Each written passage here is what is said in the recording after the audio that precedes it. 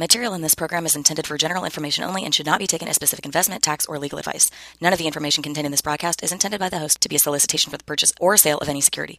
SmartVestor Pro is for customer service only and is not connected to investment returns. Further information is available by contacting Richard & Associates, a registered investment advisor. Welcome to Money MD, where the money doctors are in the house and giving out prescriptions for better financial health and making smart decisions with your money. We give common sense solutions to your complex problems. I'm Steve Marver, certified financial planner and an investment advisor with over 20 years experience providing financial planning and investment advice. And I'm John Travis. I have an MBA in finance, also a Dave Ramsey SmartVestor Pro, and I've been helping corporations and individuals with planning for over 20 years. We're excited to have you listen to us on our show today. Our podcasts are up every week, like this week, exclusively on Friday afternoons. So you can now find us on moneymd.net or iTunes every Friday. Yeah, on our website, moneymd.net, Steve, we have a button on the right-hand side that'll take you to the podcast website, and we have past shows, categorized by different topics. So download those, and you can listen to them at your convenience. I mean, you can be anywhere around the world listening to the Money Doctors. Yeah, you can go back and listen to all our old shows, and they're right there, like you said, categorized by topic. So you can find your favorite topic and see what the Money Doctors have to say about that topic, because we're out there. Check us out on our website, too, moneymd.net, where you can link to us. You can ask us your questions. You can link to us directly. You can send us an email at info@moneymd.net. But we'd love to have your questions, and we'll answer those here on the show if possible. Well, John, I think we have an awesome show lined up for today. Some interesting stuff to talk about. One of those is common 401k mistakes. John, we see this all the time. People make some huge mistakes with their 401k. These are very common. So we have the 8 most common mistakes according to Kiplinger's online here. And a very interesting topic. I think you'll want to listen to this. Yeah, absolutely, because these mistakes can ruin your retirement. They can cost you thousands, tens of thousands of dollars easily. Definitely. And then we're going to follow up that with an article about financial abuse of the elderly. And there's some studies and stats out there. Some of them are contradictory a little bit, but it's also kind of focuses on why it's hard to prosecute some of these crimes, and it's pretty rampant in our society, and we're going to go through some of the stats and some of the things that you can do to make sure it doesn't happen to you and your loved ones. And unfortunately, we see that in our business, quite frequently, so it's not uncommon out there. So that's a great topic to talk about. All right, but we're going to start off here with our financial fact of the week. Yeah, this comes from the Internal Revenue Source, IRS, and interesting, about 0.1% of American taxpayers that made more than $1 million did not pay any federal income tax. So to put that in perspective, 443 taxpayers out of 410,000. So 0.1% paid no income taxes, and there's some valid reasons for that. Some of them probably had carry forward losses, is my guess. I mean, there's some things that are legitimate. But a very, very small percent of people that make a lot of money don't pay any taxes. Most people that... So they're saying 443 out of the entire country didn't pay taxes. Wealthy people did not pay any taxes. That's right. So it's a very small... Wow, that's like minute. Yeah, it is. And then there was another stat that I didn't share with you, but like 50% of taxpayers pay nothing. So 50% of people that file tax returns pay zero. So, but those are mostly lower income. They are lower income. They are lower income. Right. So very few wealthy people. So it's a good it's good to clear up that misconception, because a lot of people think wealthy people get off without paying any taxes, right. And there's the whole thing about Trump and this campaign.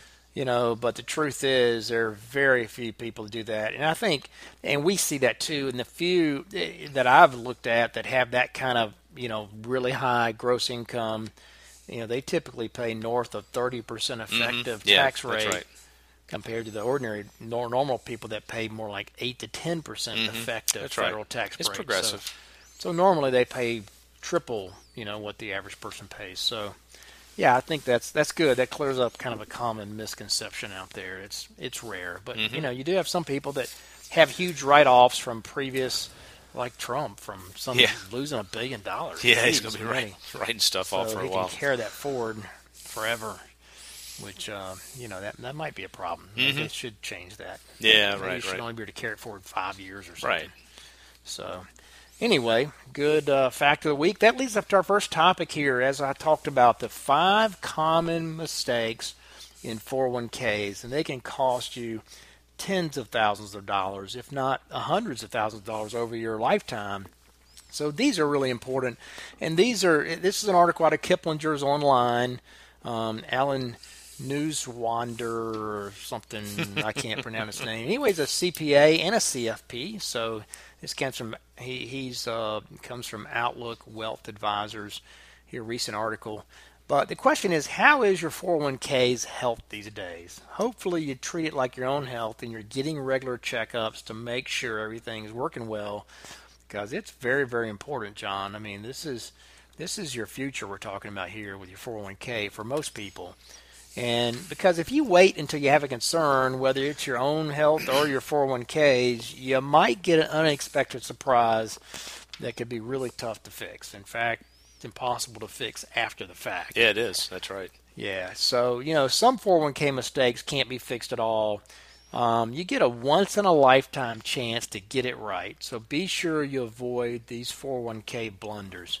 So we'll jump right in this. First one here, not getting your full match. Sadly, we see this all the time. I mean, it's not uncommon for smart people that are out there to cut their 401k contribution back below the match temporarily, so they say, and they neglect to raise it back up. I mean, it just happens. Everyone gets in tight financial spots at some point in their life, and that often leads them to cut their 401k contribution for a while. However, if you cut your contribution below what's required to get your match in your plan, then you're giving up free money. That's money that's part of your hard-earned compensation that you voluntarily are giving back to the company. What's worse, you're likely to forget or procrastinate ever moving the contribution back up to where it should be. Therefore, we recommend you simply never cut your contribution below what's being matched. It's simply a trap, and you're likely to get caught in it if you make that move. Yeah, that's free money. That is free money. Don't miss that free money. Yeah, that's right. That's right. We do see that often, too often. Another one here is not setting aside enough money in your 401k. I mean, so how do you decide how much cash to contribute to your 401k? And this article says the easy answer for most is you cannot save too much, and I disagree with that a little bit. I think if you're saving 25 or 30%, neglecting other areas, then you may need to adjust that. But we encourage our clients to and other folks out there to max their contributions up to at least 15% towards retirement. Obviously, Dave Ramsey is a big proponent of that number. And as we just mentioned, you always want to set aside enough to get the company's match. And depending on your tax rates, you may also want to investigate the Roth 401k option. That foregoes the tax deduction today, but all growth and future distributions are tax-free. So they have Roth 401ks now for people who expect to be in a higher tax bracket in retirement. A Roth 401k may afford more advantages than an ordinary IRA. So you may want to just check and do some tax planning a little bit. Some cases you may be in a higher tax bracket, and the Roth is a way to go inside the 401k as well. Yeah, that's right. I mean, there are limits on the how much you can contribute. It's $5,500 this year and $6,500 for those that are over 50, and that does change. Mm-hmm. Yep. So pay attention to that when you're making your contribution.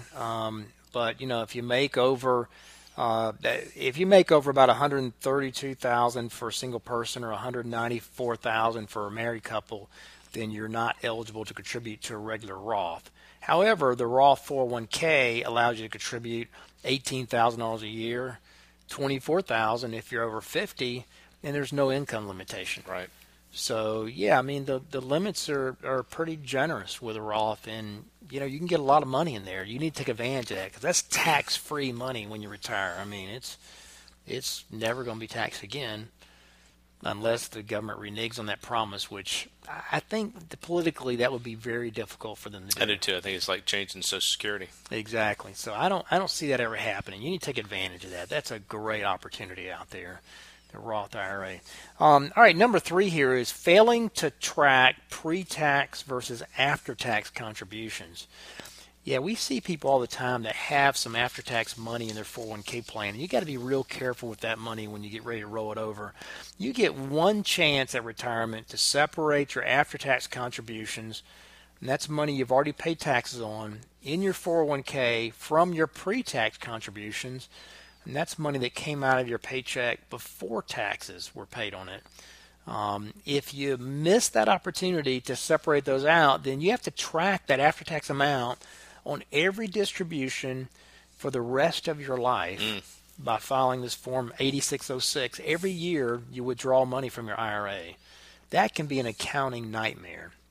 So, and if you fail to keep track of it, the IRS may have you pay tax on that money again. Imagine that. Imagine you having to double taxed on the money that you put in your 401k. And imagine the confusion that would cause your family if you're gone. You know, I mean, how would they ever figure out what portion of your money is supposed to be tax-free? The chances are unlikely they're going to look at your previous tax return and try to figure that out. You know, they're just going to pay tax on it again. Sure, so, right. Double taxed. Yeah, so you don't want to put after-tax money in your 401k or in your IRA. If you have it in your 401k, the real opportunity is the IRS now allows you to roll those after-tax dollars directly into a Roth IRA. Mm-hmm. That's a great opportunity, but you only get one shot to do that, so make sure you do it right when you do a rollover. Yeah, and we pay enough taxes in this country. You don't want to pay twice. You don't want to double up, that's for sure. Yeah, another one here, Steve, is missing big tax savings on company stock. I mean, this is another one-time opportunity at retirement that can reward you with significant tax savings. I mean, some people, have net unrealized appreciation that allows special treatment for company stock in a 401k. This lets you pull company stock out of the 401k and pay tax only on the original purchase price versus its current value. For example, let's say you had $300,000 of company stock, but you paid only $50,000 for it. At retirement, you can move that $300,000 to an after-tax brokerage account, so not an IRA, and only pay ordinary income tax on the basis of $50,000. So that can be a huge windfall from a tax standpoint. Yeah, so company stock, that's an unusual opportunity, but you want to make sure you don't miss that.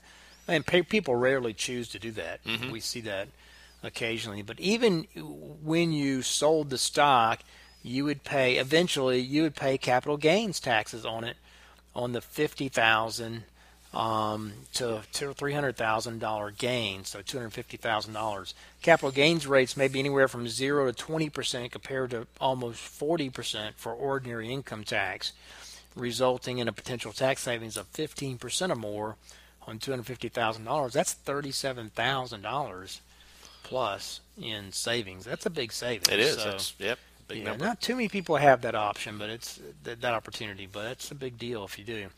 All right, next on the list here is not investigating the brokerage window option in your 401k. Yeah, many employer plans offer you a kind of a little publicized option called the brokerage window. I know the folks out at Southern Company have this option. Mm-hmm. I mean, this option offers more investment choices than your standard 401k plans. Brokerage accounts usually include an annual cost, though. You have to be aware of that, in the $50 range. And trading fees are higher. We've seen $20 to $75 per trade. But it can give you the opportunity to have a lot more investment options, greater diversification compared to those standard choices. So for the nominal fees, you can access a wider, potentially more attractive options with your brokerage window. It's a good option if you have a lot of money in there and those trading fees don't consume too much of your income, your growth. Yeah, the next one here on the list, Steve, is skipping in-service distributions. I mean, in-service distributions, they go a step farther. I mean, there are a lot of 401ks that allow you to actually roll over a portion or your entire balance of your 401k into an IRA after the age of 59 and a half. And one reason people do this, they want to be able to access different investments. Maybe they want someone to help them manage their account. They have significant money, and they're trying to make sure that they're doing the right choices with it. And they want someone on the outside. Maybe they want to do real estate or some other type of securities, but they basically would control it. And there's no penalties for doing that. So, after 59.5, you may want to check and see if you're able to roll over. I know there are some companies in the area that allow you to do that. Yeah, most companies after 59.5, you can roll it out. So you certainly want to check that option. I've never run into one, I think, that won't allow you to roll it out. So that's a good plan. Also, some of them allow you to do in-service withdrawals of the company match in the plan. So you can move some of that money out, get better diversification, and establish a relationship with a planner, somebody to help you plan for retirement. So that's a great option. And then next on the list is making the wrong rollover moves. After leaving a company, you may want to consider rolling your ex-employer's 401k plan into an IRA for better control, more and different types of investments and benefits for future beneficiaries, as we talked about. However, if you're still working past age 70.5, your current 401k is exempt from the RMD, the required minimum distribution. So past IRAs and 401ks are not. So while not rolling over your 401k can be a mistake, in some circumstances, rolling it over while you're still working can also be a mistake. If you're 70.5 or older, still working, and you don't need or want the extra income, you may actually consider rolling IRAs into your current 401k plan to avoid having to take RMDs. An investment advisor, of course, can help you determine if that option makes sense for you. There are very few people, of course, that are working at 70, at 70.5, so it doesn't apply to too many people, but it's a good option if you do plan to work a few more years. Yeah, and here's the last one, Steve, is not being proactive. I mean, this is an area where silence is not golden. Make sure you're working with your financial advisors, maybe CPA or some other trusted professional in your life, that you're being proactive on your retirement. Make sure you're doing some planning, and you're talking about some of these issues, and you're kind of moving towards a goal. So not being proactive is another issue. We see a lot of people, a lot of times, waiting too long, maybe a year or two before they retire. I mean, you really should start when you're in your 30s, but we do see a lot of people come in 10 years before retirement, and they're, quote, getting serious about what's going to happen and when they do retire. Yeah, so you need to stay on top of it. Yeah, so these 8 mistakes, they can have a dramatic impact on your retirement. Treat it like your own health. Get a checkup with an advisor or somebody who understands taxes, preservation of capital, retirement income, and distribution strategies. And remember, it's not your job to be a financial professional and know all the details and options. It's theirs. So be sure to work with an advisor who focuses on their strategies. And that's Kipler's advice, not just ours. Mm-hmm. Yeah. There you go. All right, that leads us up here to our question of the week. Yeah, this question has to do with real estate, and we talk about this from time to time, Steve, is should I invest in real estate? And it really depends on your own circumstance. Some people, they do very, very well at it. They're just cut from the right mold to handle the real estate ins and outs. Real estate is an active investment. Yes, it is. It's not a passive investment. So some people can do very well at it, but we also come across a lot of people who have done very, very poorly at it. So there is a lot of risk involved in it. I usually tell people, hey, if you want to get involved with it, start small. Try to pay cash for a small rental house if that's what you're looking for. Right. Don't go out and start building up a whole bunch of debt. That's what happened to Dave Ramsey. He had a lot of debt. The banks called his loans, and he went bankrupt. So don't set yourself up for failure. Yeah, I mean, we see people in real estate all the time, and clients that want to get into real estate, they almost always use leverage, so they have loans against it, and that increases your risk dramatically. Dramatically. So you got to know what you're getting into and know that there's going to be a lot of headaches, a lot of work involved, and cleaning the place up, trying to keep good tenants in there, trying to repair things, replacing hot water heaters and toilets and everything else that is involved in keeping up a rental property. So it's not for somebody. If you have to pay somebody to do all that stuff, you're not going to make money. I mean, it's very unlikely you're going to make money. So you got to be a fix-it-upper. You got to be somebody that can get in there and get your hands dirty, and then stay on top of the people that are renting it. If they don't pay you, or if you need to evict somebody, you got to be willing to do that. So it's a different type person that really does well in real estate, but it certainly can be a good investment. There you go. All right, that leads up to our last topic here, and that is why elder financial abuse is a slippery crime. Unfortunately, it happens all too often. I mean, we actually see that in our small client base. I mean, we see I know several people right now that are dealing with that. Yeah, see, this is a very, very interesting topic. This is the contributor for Forbes was Richard Eisenberg. And there's been studies that have been done on this. There is more government and private initiatives starting to seriously attack this exploitation of older Americans. I mean, it's considered the most prevalent form of elder abuse, the financial side of it. So it's certainly a problem. It's a lot of people think it's rampant. Some people say it's invisible. It's expensive. It really is impacting our elderly community. And so how big of a problem is really impossible to say. The data is hard to get to. The reality is that we don't even have national data on the scope of the problem. But most analysts go with the 2010 Investor Protection Elder Fraud Survey, which said 1 in 5 Americans over the age of 65 have been victimized by financial fraud. And a 2011 MetLife study determined that the cost to seniors was close to $3 billion annually. So 1 in 5, 20%. There's some other studies that say it's more rampant than that, but that's a very significant number. That's a huge number. Yeah. And there's a new study by TrueLink Financial, a company that sells products and services to protect elder Americans from financial abuse, and they say that elder abuse costs $36 billion annually, more than 12 times the MetLife figures from a similar study that they did. So, it's out there. There is certainly some big cost associated with it. It's a significant percentage because we see it. And but I think a lot of times it's family members that are kind of abusing them financially, and they're actually, asking them for money or getting them to sign things over to them. So it's a very common problem.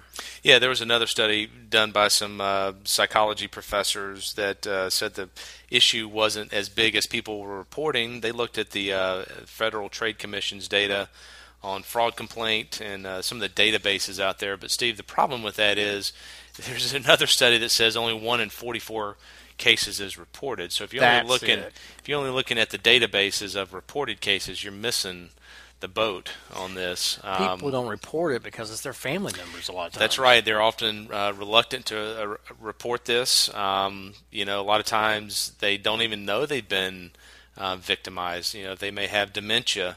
And they've consented to give away assets. So they're certainly not going to report being abused because they don't even know it in a lot of cases. So each type of fraud has a different age spectrum. This is interesting. Investment scams peak around 65, and work-from-home scams, weight loss scams, internet scams, they peak a little bit earlier than that.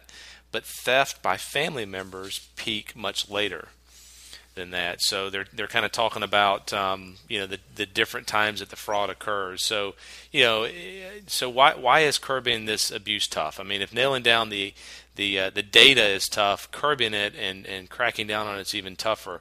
Only a small fraction of crimes are properly investigated and prosecuted. Some of the folks in the industry say they're woefully ill-equipped to handle the cases, both in terms of knowledge and resources, and there's some reasons for that. Yeah, for one thing, they point out here that the abuse often involves overlapping types of crimes like neglect and physical or sexual assault. As one of the leading experts here points out, that there's a lack of dedicated law enforcement and prosecution units of people with expertise to handle these often complex cases. And for another, many caregivers, family members, financial services employees, and police officers aren't trained in preventing, detecting, or dealing with the financial exploitation of the elderly. And there's often a lack of coordination between the agencies and professionals who have the pieces of the puzzle.